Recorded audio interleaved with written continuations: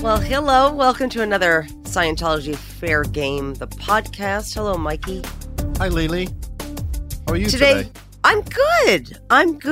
I mean, good as good could be in this, still in this. In the world of pandemic? Yes. Yeah, I know. But we're coming out of it finally. Yes. So we have a special guest, always a special guest. Mike, would you like to introduce her? Absolutely. I got a little bit, of course, like out of 5 million positive tweets, I get one like, let Mike speak. And now I'm like, there's always complainers out there. You can't keep all the people happy all the time, Leah. But Mike, can you let the people know that I tell you all the time? Can you want to chime in? Can Mike? you speak up? Do you want to chime in? Yes, you do. Okay, good. Yes, you do. Okay. There's no question about that. Okay. I don't feel trodden upon, deprived of airtime, or unable to express myself when. And are you saying this of together. your own free will, Mike, under any duress? Well, apart from Angelo standing next to me, pointing a gun at my head, I'm all good. Great. That's a joke. All right. Yes, So of course. And now everybody sees why Mike maybe doesn't do a whole lot of speaking. But go ahead. Introduce our guest. Okay. Yeah, this is something a little special and different this week, because we have someone who I came across because I discovered a paper that she had done.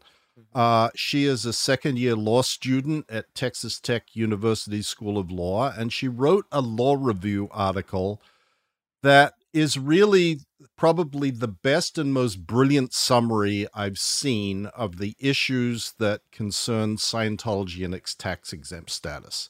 Yeah. And I have put this on my blog, and I've sent it around to various people, and I've been sending it to elected officials. But I thought it would be really interesting to talk to this young woman who authored this and find out a little bit more about it. Her name is Taylor Holley, and she has never been a Scientologist, though she grew up in the Tampa area from age 6 to 16 until she moved back to Texas. So with that brief introduction, hi, Taylor. It's really nice to have you and be able to speak to you directly. Hi, Mike. Thank you guys so much for having me on. Of course. It's a pleasure. So, Taylor, let's discuss what made you write this paper in the first place. Because although you grew up in Tampa, did you know anything about Scientology? So I think anything I did know was very surface level. So just being in such close proximity to Clearwater, I guess is how I did know so much about it. Not so much, I guess, how I knew about it, period, just in general. I remember whenever I was a kid, I did actually ask my parents at one point in time, what is this? And initially they just told me, it's a cult, so stay away from it. And if anyone ever tries to, approach you, go away. So Good advice. Good parenting. Go ahead. Yeah. So then, whenever I moved back to Texas, obviously they didn't have, I didn't move to an area that they were, super prevalent or had, a very large presence. So I honestly kind of forgot about them until Scientology in the Aftermath started airing. And then I started watching that, and that's where I kind of picked back up and was like, okay, this is actually very interesting. So that's kind of what piqued my interest again.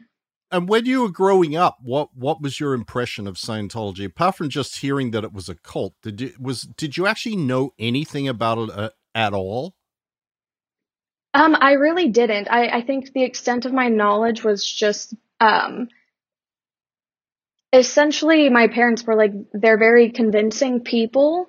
So I think that was largely where it came from. Hey, if they ever approach you, say no, walk away. which I now know they're, personality tests or something like that is how they kind of get you in. But that was about it. Yes, one of the ways. Yes, one of the many ways. Yes. And so when you started thinking about doing this paper, you just started researching Scientology, right? And what was the initial reaction from your professors when you said you wanted to do a research paper on this? Right. So, as a second year law student on like a legal journal, you have to pick something to write about. It needs to be like an interesting legal topic about something that's going on right now, a present issue. So I had a few topics in mind. And obviously, writing about Scientology's tax exemption status was one of them. And you kind of bounce ideas off of professors and see what they think. And pretty much everyone was like, that's really interesting. So honestly, it was overall a pretty good reaction to it. But I knew that if I was going to write this paper for however long, 6, 7, 8 months that I would be working on it, I wanted it to be something that I was truly interested in and that I would stay interested in like the entire time. So that's why I decided to just go ahead and end up writing it. But yeah, things got pretty crazy pretty fast, researching and kind of delving deeper into things that I hadn't previously known before. And what was the first thing that you were like, wow, okay, I'm on the right track? For sure, figuring out how they kind of retaliated against the IRS back in, I guess, like the 70s.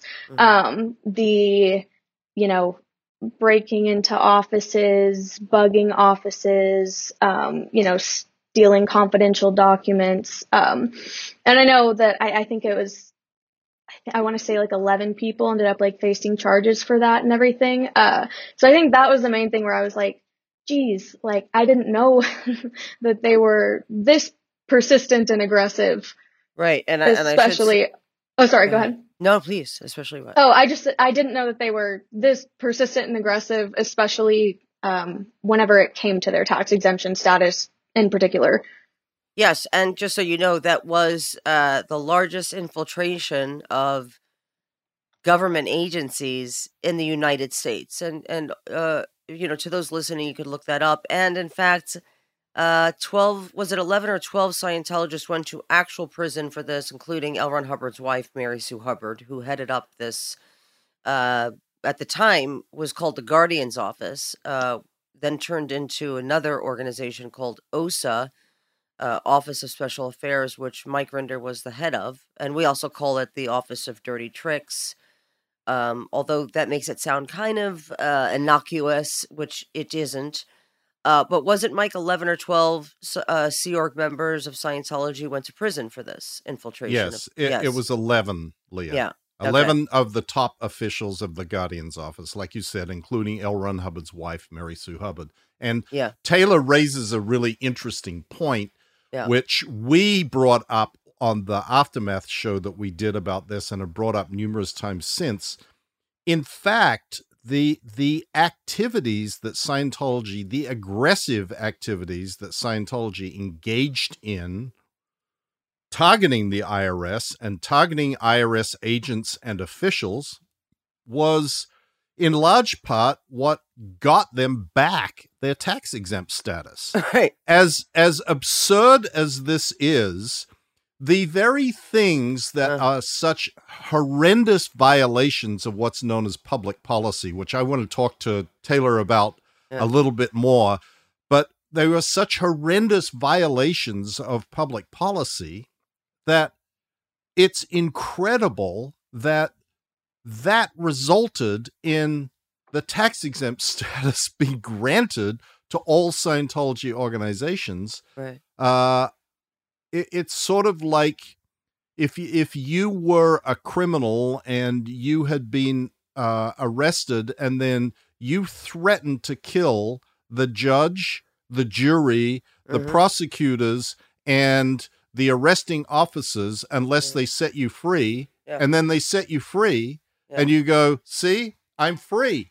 Yeah. And everybody looks around and goes, how the hell did that happen? Right. Well, you threatened everybody, and you told them that you'd kill them if they didn't set you free, so they set you free. So are you really a good person or not? And this Scientology has maintained this position that they have been granted exemption by the IRS as a religious organization, and this gives them this incredibly special status. But in fact, the way they went about getting it was the reason they shouldn't have it in the first place. Mm-hmm.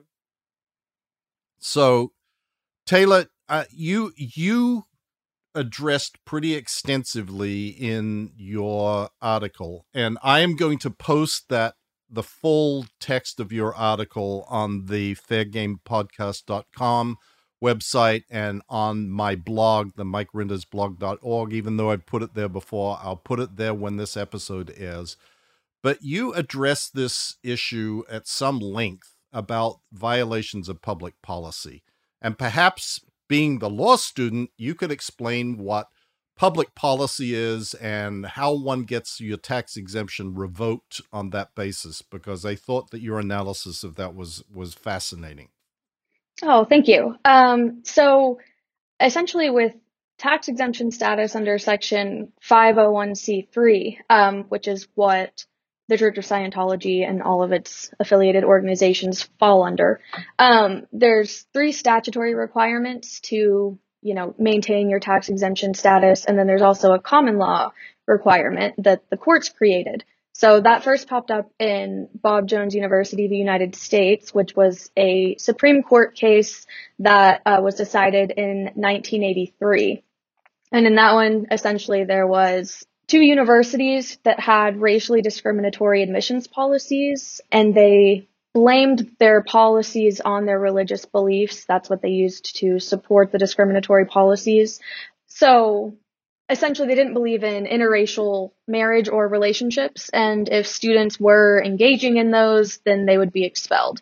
So the court, initially, the IRS revoked their tax exemption status, and then obviously it got litigated and went all the way up to the Supreme Court, where the Supreme Court decided that because curbing racial discrimination, especially in education, was such an important burgeoning public policy in the United States in the 1980s, that it was perfectly fine for the IRS to revoke their tax exemption status because they were violating public policy. Great description. And I know that this is all very legal, but people ask us all the time, how is this possible? What's going on? How come nothing can be done about this? And this is the meat and potatoes of this, because you look around and you go, but Scientology is doing all these terrible things. They hire private investigators. They suppress free speech. They stop people from talking about them. They try and destroy their lives. How can this be a tax exempt activity? And how is this not in violation of this very sort of theoretical concept of public policy? And Taylor points out in her article that because of this Bob Jones University decision, the sort of interpretation of what is public policy and what is a violation of public policy by a tax-exempt religion is limited to racial discrimination. Because of that decision, people go, oh, well, if you're not discriminating against people on the basis of race, you're fine. And you're not in violation of public policy. And Taylor points out that there is a much more broad public policy in the United States than discrimination, which actually, until the 13th Amendment, there was absolutely guaranteed discrimination in the United States, which is freedom of speech. And let's go over that. So Taylor, did you find where Scientology should be taken to task by the IRS? But, again, I just want to point out to everybody, when you ask us, what can you do? What can you do? Here's something that you can do. Here is a student of life, of law, who has no dog in the fight with Scientology and does a paper. And I'm hoping that this very hard work, I mean, that took her 6 months to do, will then uh, uh, will be the kind of beacon for people to go and say, okay, here it is. I'm sending this. Click on the link on Mike's blog on our website and send it to people. Send it to your congressmen and women. Send it to the IRS. Demand that they look into Scientology's tax exemption. But I want to. Did you want anything to that, Mike? No. I couldn't agree more. Okay. It's why I was so excited to have Taylor on here. Sure. Just like when we had Stephanie Hutchinson on. Yeah. Another person who was not involved in this, but is doing something. Right. And because so many people are always asking us, what can I do? What can I do? What can I do? Yeah. Well, here's something that you can do. And it's nice to be able to offer that and say, look, this is simple. Do this. Yes, take what Taylor wrote and send it to the Criminal Investigations Department of the IRS and say, we demand that you look into this. Do your freaking jobs. Right. Sorry, Taylor. I'm not going to curse No, I mean, I while you're agree. on today. I'm not going to curse while you're on today. I'm going to tell you that's very difficult for me. I won't be offended if you do. I don't want your parents to be disappointed in me. Okay? Oh, they won't. I promise. Not on my watch. Not on my watch, sister. Okay. So let's talk about the point you just went over, Mike. The public policy. So yes. So where is Scientology in violation? Or that's the question. Well, the main issue, I guess, with the holding in Bob Jones University is that other courts haven't extended it to anything beyond racial discrimination.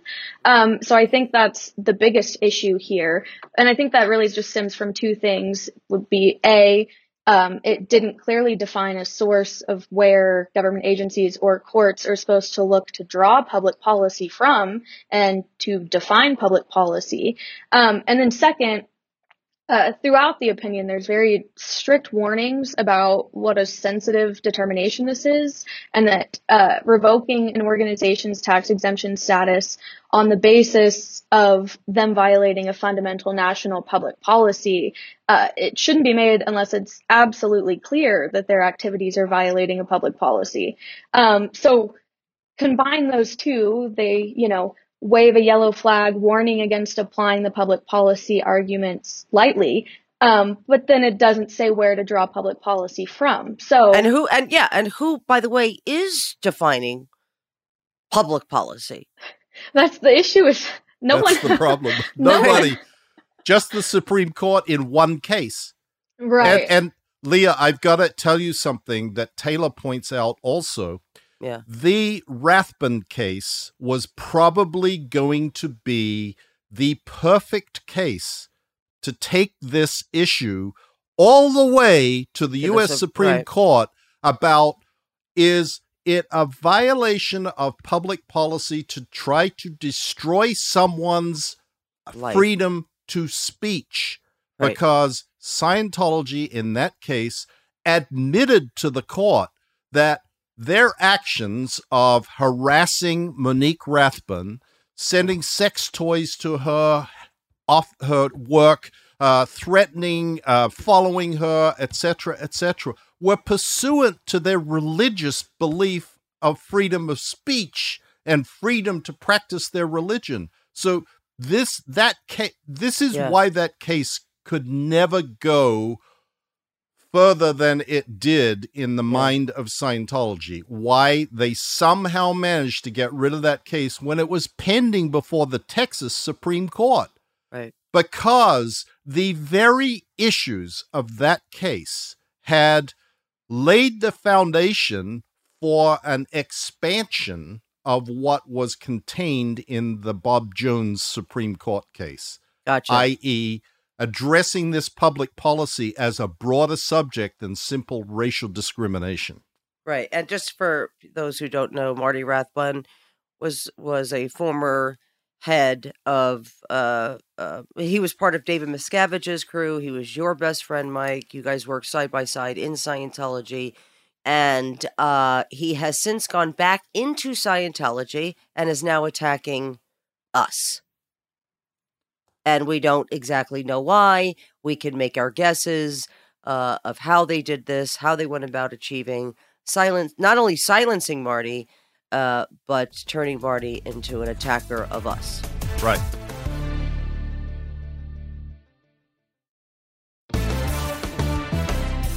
From your research, what do you believe the fundamental violation of public policy of Scientology is?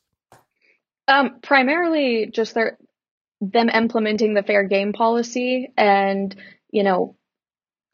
essentially bullying, harassing, stalking, anybody who tries to speak out against the religion or anybody within the religion who tries to leave. Because that's an essential tenet of living in America is freedom of speech, freedom to express your own opinions. And Scientology is actively trying to suppress other people's opinions on the religion, particularly when they're negative. Right. Well, yeah, I mean, yes, we're speaking against the abusive practices of Scientology. We're not even actually talking about the religious beliefs of Scientology, which is, asinine and crazy. But, anybody can make an argument like, well, you could say that about, any religion, right? You could talk about people's religion and go, well, do you really believe you're eating the body of Christ? And do you really, but we are never talking about the confidential spiritual teachings of Scientology. What most of us are speaking out against are the abusive practices and the criminal practices of Scientology, which are in its teachings. They don't teach any, they teach children that if you're abused sexually, physically, mentally, that it's your fault, that you're not a child, you're just an old spirit in a young body, and you did something to deserve that from your own transgressions in another lifetime. That is basically what we talk about. So when people call us critics or anti-Scientology, we're anti-abuse. We're anti, what you said, taking away the rights of others. And yet they have organizations and front groups that pretend to be defenders of the First Amendment. Right. No, and I think you bring up a really, really important point of the courts repeatedly say this is that tax exemption is a privilege, not a right. Right. And in taking away tax exemption status, they're not in any way hindering anyone's ability to practice their religion. And they explicitly said, in the case to Bob Jones University, like, you can continue with these racially discriminatory policies.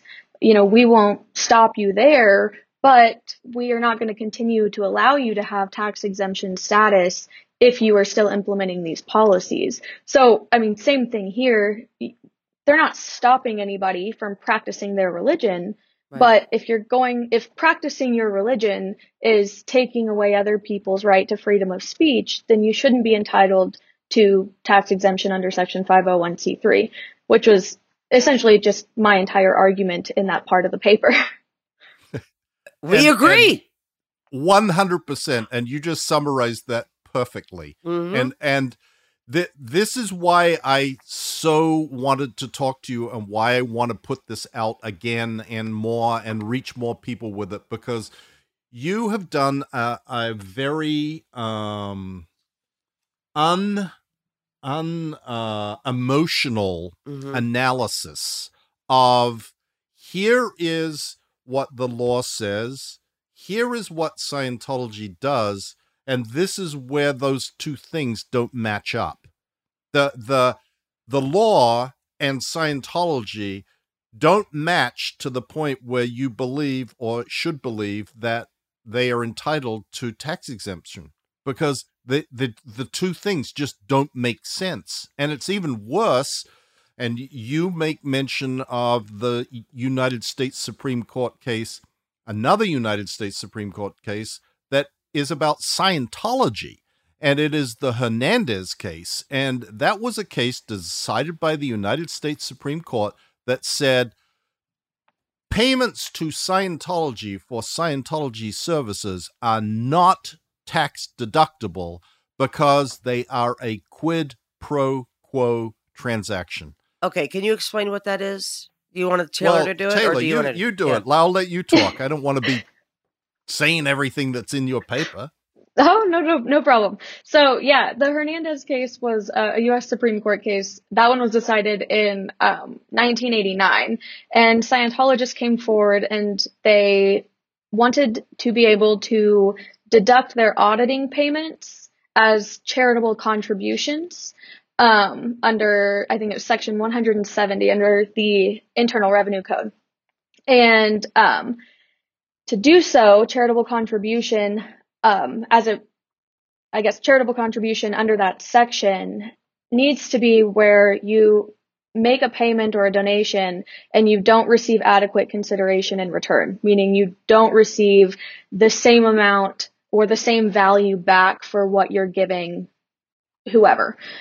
So for the church, they consider auditing payments fixed donations, is what they call them, is a donation. So the Scientologists wanted to be able to deduct those from their income tax returns. And essentially the court said no, because this is a quid pro quo exchange. Like, this is just a simple, you're paying for a service. And exactly. It's a business transaction, right? Yeah, exactly. And you're getting something back. So it's not in any way a charitable contribution. It's a payment for a service. It's a transaction. Right. Right. And yet that decision was in 1989, and the IRS granted exemption to all Scientology organizations in 1993, and included in that exemption specifically stating that donations, quote, fixed donations for Scientology services henceforth will be deductible. And I have asked all sorts of legal experts, how does this happen? How does a United States Supreme Court decision get overturned by the administrative decision of the IRS? And nobody has been able to give me an answer. And I was curious, when you brought this up to your law professors or you presented it in your paper, what did they say to you about this, Taylor? Funny enough, I remember the first time I brought it up to one of my professors, I was like, hey, I read this case. They said this, but now Scientologists are allowed to deduct these payments. I was like, I'm very confused. And the first thing they told me was go back and read the case again. And like, maybe they thought you screwed up, Taylor. They were like, you missed something, babe. Like you mixed, that's not right. And honestly, at first I did too, because exactly like Mike said, I have no explanation for why they just ignored the Supreme Court's opinion. But yeah, Congress can modify IRS rulings that it considers improper, and then courts can exercise review over IRS actions. But to my knowledge, no one ever filed any sort of petition to review or anything like that with any court. So yeah, nothing ever happened there. But so I don't have an explanation for it either. Well, no, you do. And so to those who are saying this is insane, what's the answer? The answer is what we said at the top of the program. Scientology fair gamed the IRS. So you need to really understand that. I'm not saying that to you, Taylor. I'm just saying that to people listening. That is what happened. They harassed the individual criminal investigation agents who were on the case so much that they caved. It's simple. If you're outraged by this, again, I say, do something. Do something. If you're somebody out there who deals with this, who can affect some change, please, we'd love your help. Taylor, if you're not busy after you're done with school, I'm sure we'll still be here talking about it. I hope not. Yeah, so do we.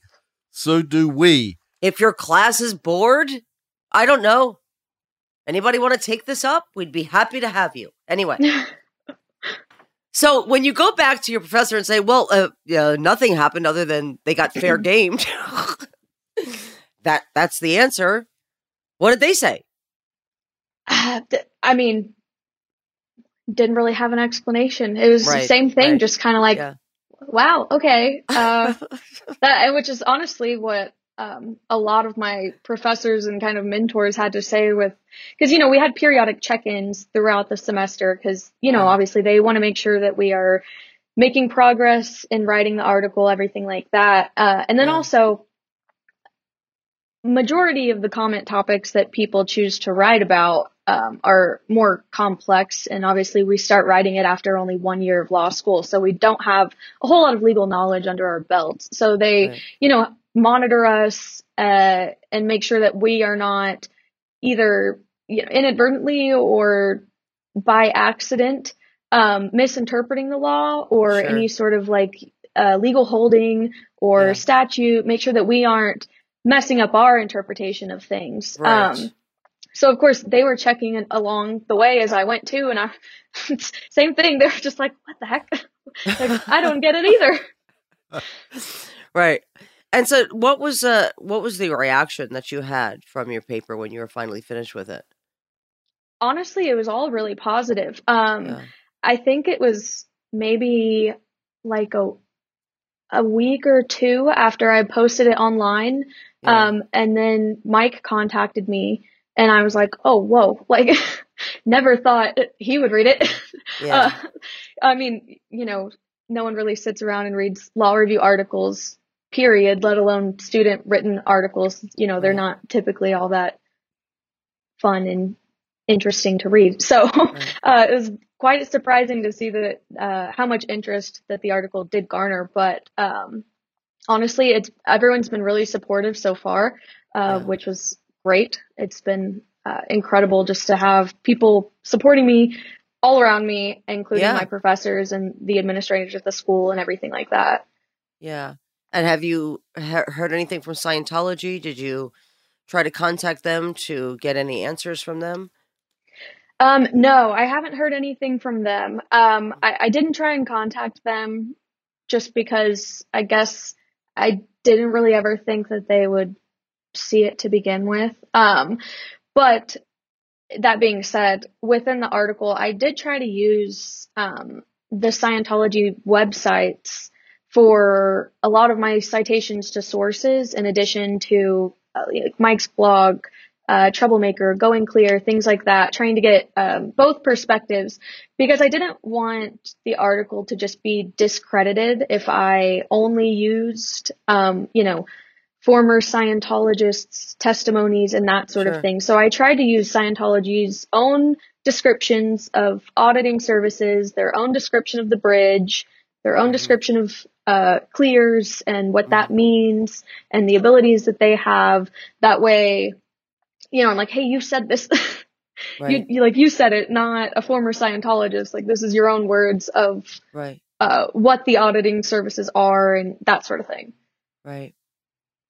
And so you've not been fair gamed by Scientology, correct? No, I have not. Good. I'm glad to hear that. Yes. Me too. To hear that too.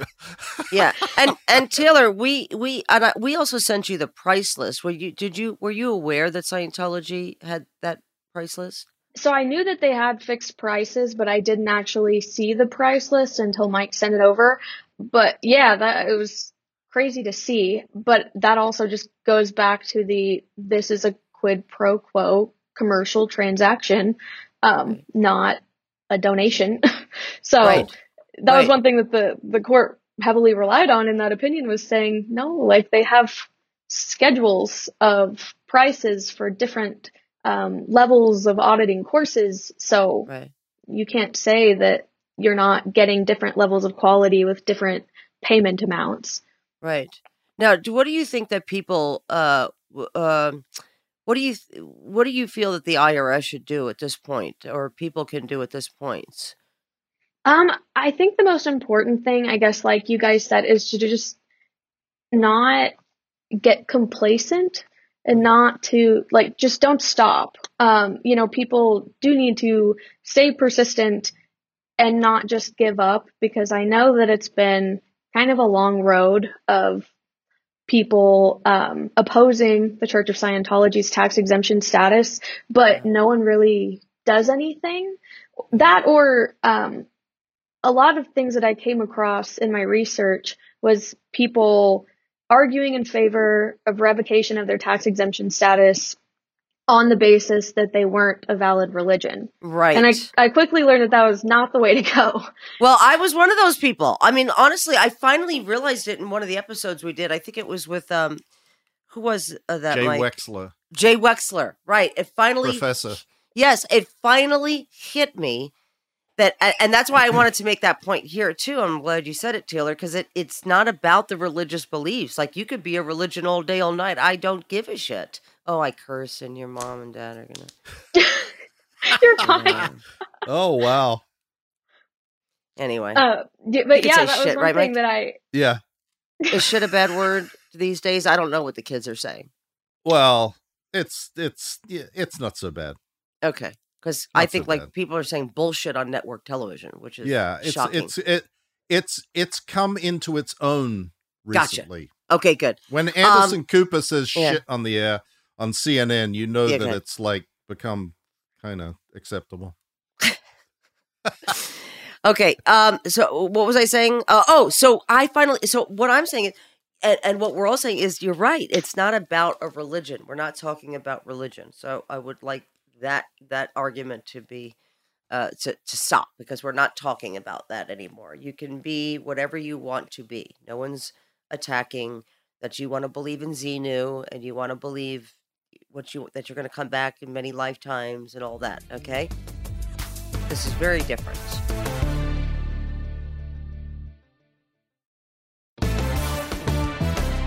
I want to add something else that is also you remark upon or note in your paper, Taylor, which is the Church of Spiritual Technology case.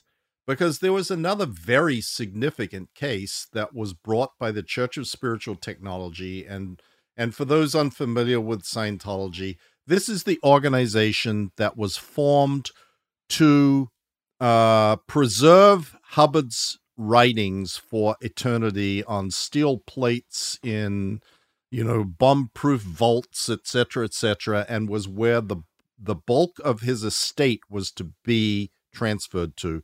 It could only be transferred if the Church of Spiritual Technology had exempt status, so there wouldn't be any taxes paid on the money. And the Church of Spiritual Technology did not have exempt status, and they sued the IRS. And in tax court, this case was decided, and the court very clearly said that the Church of Spiritual Technology is not organized to be an exempt religious activity, and in fact said it was somewhat of a deceptus visus, that it was a trickery to claim that the organization was a religious entity or something that should be exempt.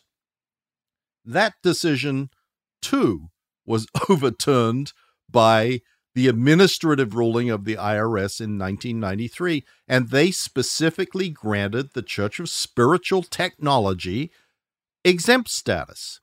Now, this is and I brought this up, Leah, because you were talking about belief, and I completely agree. But there is also the actual organization, the structure of Scientology organizations, and how they are controlled, and how the C organization runs all of Scientology through this shadow sort of control mechanism that is not what is presented to the world as the corporate structure of Scientology. So there is both the practices and the actual structure and form and way of conducting business of Scientology organizations, both of which should not qualify for tax exempt status. Right. And they are both separate from belief. Right. And just, what do we believe in Xenu or do we believe in Jesus? Do we believe in things that Hubbard wrote about the spirit or not? And that stuff is all irrelevant. Right. But what is relevant to the tax exempt status is violations of public policy, or not being organized according to the IRS statutes as a tax-exempt religious organization. Mm-hmm. And there's very, very compelling well-reasoned court decisions that say, after studying all the evidence and everything Scientology could present to convince the court that this was, in fact, an exempt activity and organization, both said, no, you're not. You're not. And we agree with the IRS. You are not.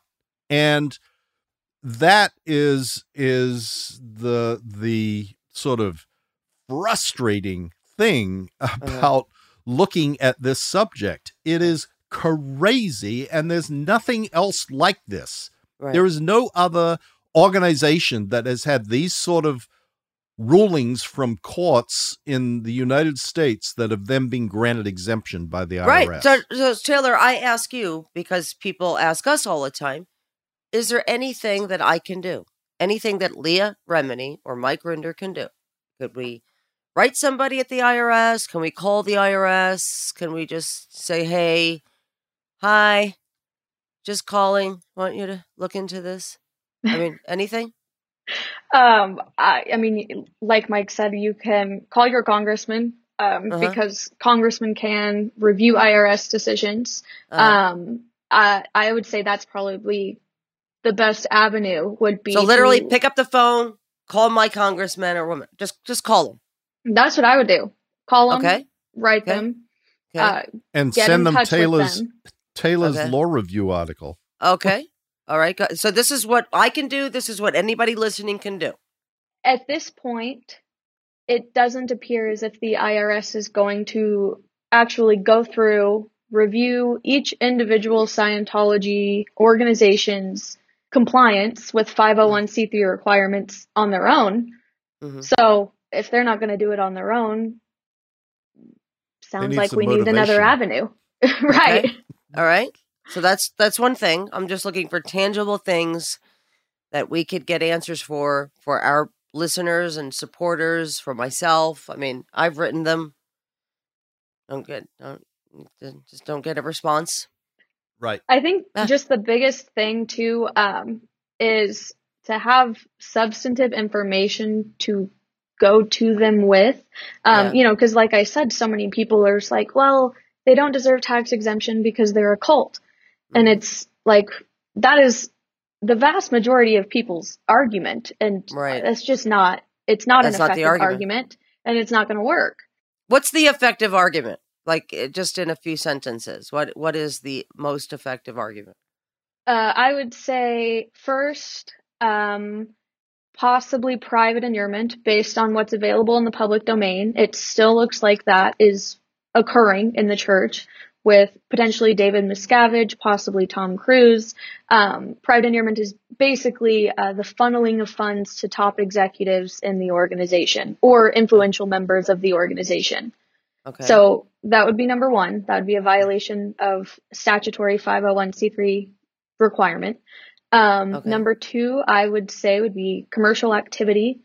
As a 501c3 religious organization, you can engage in commercial activity so long as it's incidental to the overall religious purpose of the organization. And one of the ways that courts make this determination is by looking at whether the commercial activities assume an independent importance and purpose within the church that supersedes its religious purpose, and whether the commercial activity points to an underlying goal of actually making a profit. Correct. And by the way, don't talk to me about tithings, everybody. Okay?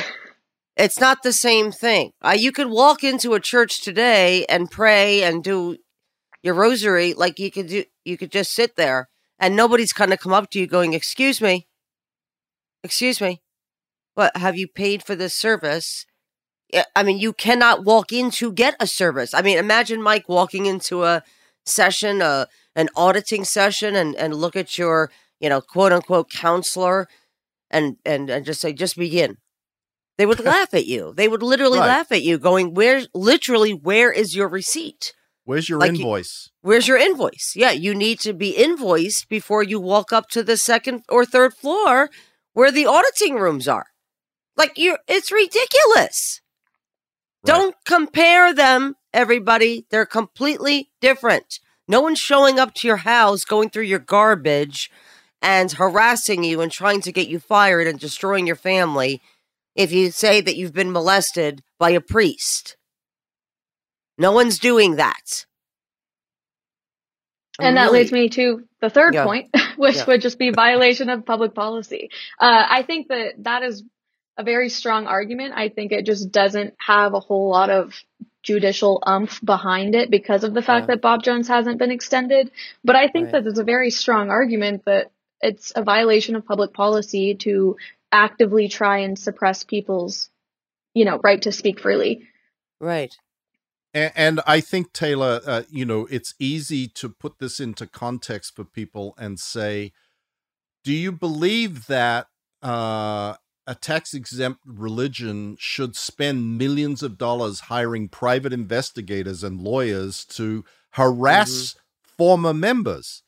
Just that encapsulates the concept of how this is such an incredible violation. I mean, every taxpayer in the United States effectively is subsidizing Scientology hiring private investigators. Right. Like that, we're all subsidizing that now. We're all paying for that. And Mike, the lawyers at Scientology has on retainer. I mean, they have the biggest law firms across the United States and beyond. I mean, the premier legal firms on retainer. Right. That's millions and millions and millions of dollars. Right. But that one, Leah, I agree with you. But that one, the Catholic Church has a lot of big law firms, and we know the Mormons have big law firms. To harass people, Mike? I'm just saying, the effective thing to say to people is hiring private investigators, because that, everybody goes, ooh, that's horrible. Yeah. Then you can add on to it all the rest of the stuff. But it's a simplistic way of communicating what's so wrong about this. Understood. What is so wrong. Yes. I also want as many legislators as possible to have a copy of Taylor's article, because it is such an excellent summation and, like I said, dispassionate. It's not, I read it and I go, oh, well, yeah, you could have said this, you could have said that. And then I go, I'm glad you said it that way. I'm glad you took this very even-handed approach to this, because it makes it more compelling, because it is so clearly a careful analysis of the facts. Right. And that is what this is. It's an analysis of the facts compared to the law. And when you do that, you come to a conclusion that is inescapable. Scientology should not have 501c3 religious tax exempt status under many different clauses or laws or statutes or court decisions. And something needs to be done about it, because the net result of Scientology having that exempt status is they are not answerable to anybody, and they're completely opaque when it comes to what happens to all this money that they get. And B, they are pretty much outside the purview of courts and law enforcement because of the protections that are afforded religious organizations in the United States. And they use the fact that the IRS has granted them religious tax exempt status to claim that they are or should be afforded First Amendment protection. And I think that is the like bottom line message is it's hurting people to have this continue. This is not just an esoteric or theoretical concept that sits out there like, oh, should they or shouldn't they? No, Yeah. the very fact that they continue to have this tax exempt status is allowing them to continue to abuse people. Mm-hmm. And it is giving them the freedom to be able to do that without being caught or held accountable. Right. And I think Okay. not only that too as well, I mean, when the government grants tax exemption to any sort of organization, it affects all taxpayers. So it's not even just, even if I guess you look at it like, oh, I'm an outsider, so it doesn't affect me. Sure. I mean, it does. It affects all taxpayers whenever an organization is granted an exemption or allowed certain deductions. Yep. The very fact that they have that exemption means that all other taxpayers are, inadvertently subsidizing the organization themselves. So that's important to remember as well, is even if you're not directly affected, you are indirectly affected. I know. And we said that. And Mike said it many times. And I think people are just like, oh, he doesn't mean that. I mean, I don't know if they think he's talking out of his ass or what. But, maybe because, you said it, Taylor, maybe people will go like, oh, shit, wait, I'm paying for this? Yes, exactly. I hope you heard her. Say that bit again, Taylor. That's really important. I think it's just important to remember that even if you think you're not affected, you are. Just as a United States citizen who is a taxpayer, you are indirectly being affected by the fact that they have this tax exemption that allows them to be exempt from, millions of dollars of taxes each year, if not more. Yeah. Right. Agreed. Well, Taylor, right. Listen, I can't thank you enough for being interested enough to dedicate 6 months of your life to writing a paper, an expose on this. And I hope that, we're talking about it and we're posting it. I hope that people then send this out, like you said, to the IRS, to the Criminal Investigations Department of the IRS, to their congressmen and women, and hope that we can get the IRS to open up this case and to revoke their tax exemption. And again, we're not talking about their religion. They could be a religion all day, all night. But they should not be doing that with your tax dollars. And we cannot thank you enough for this, Taylor. And I hope that from this, some action will take place, and you will be responsible for helping a lot of people. And so thank you from the bottom of our hearts.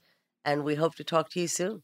Absolutely. Thank you guys so much for having me on. And thank you guys for everything you do. Because honestly, if it weren't for like Scientology in the aftermath, I probably would have forgotten about Scientology after I moved. So everything that you guys continue to do with shedding light on, what Scientology practices and what they do in that religion, that also plays a huge role as well. So I want both of you to remember that. Thank you. Thank Taylor. you. Thank you, Taylor. It's a pleasure. Get back to work now. Okay, will do. I'm sure you have a class to get to. Okay. Finals are coming up. All right, go get it, All right. sister. Okay. All right, Taylor, good. thank you again. Of course, thank you. Okay, and thank you to all of you who were listening, and until next week.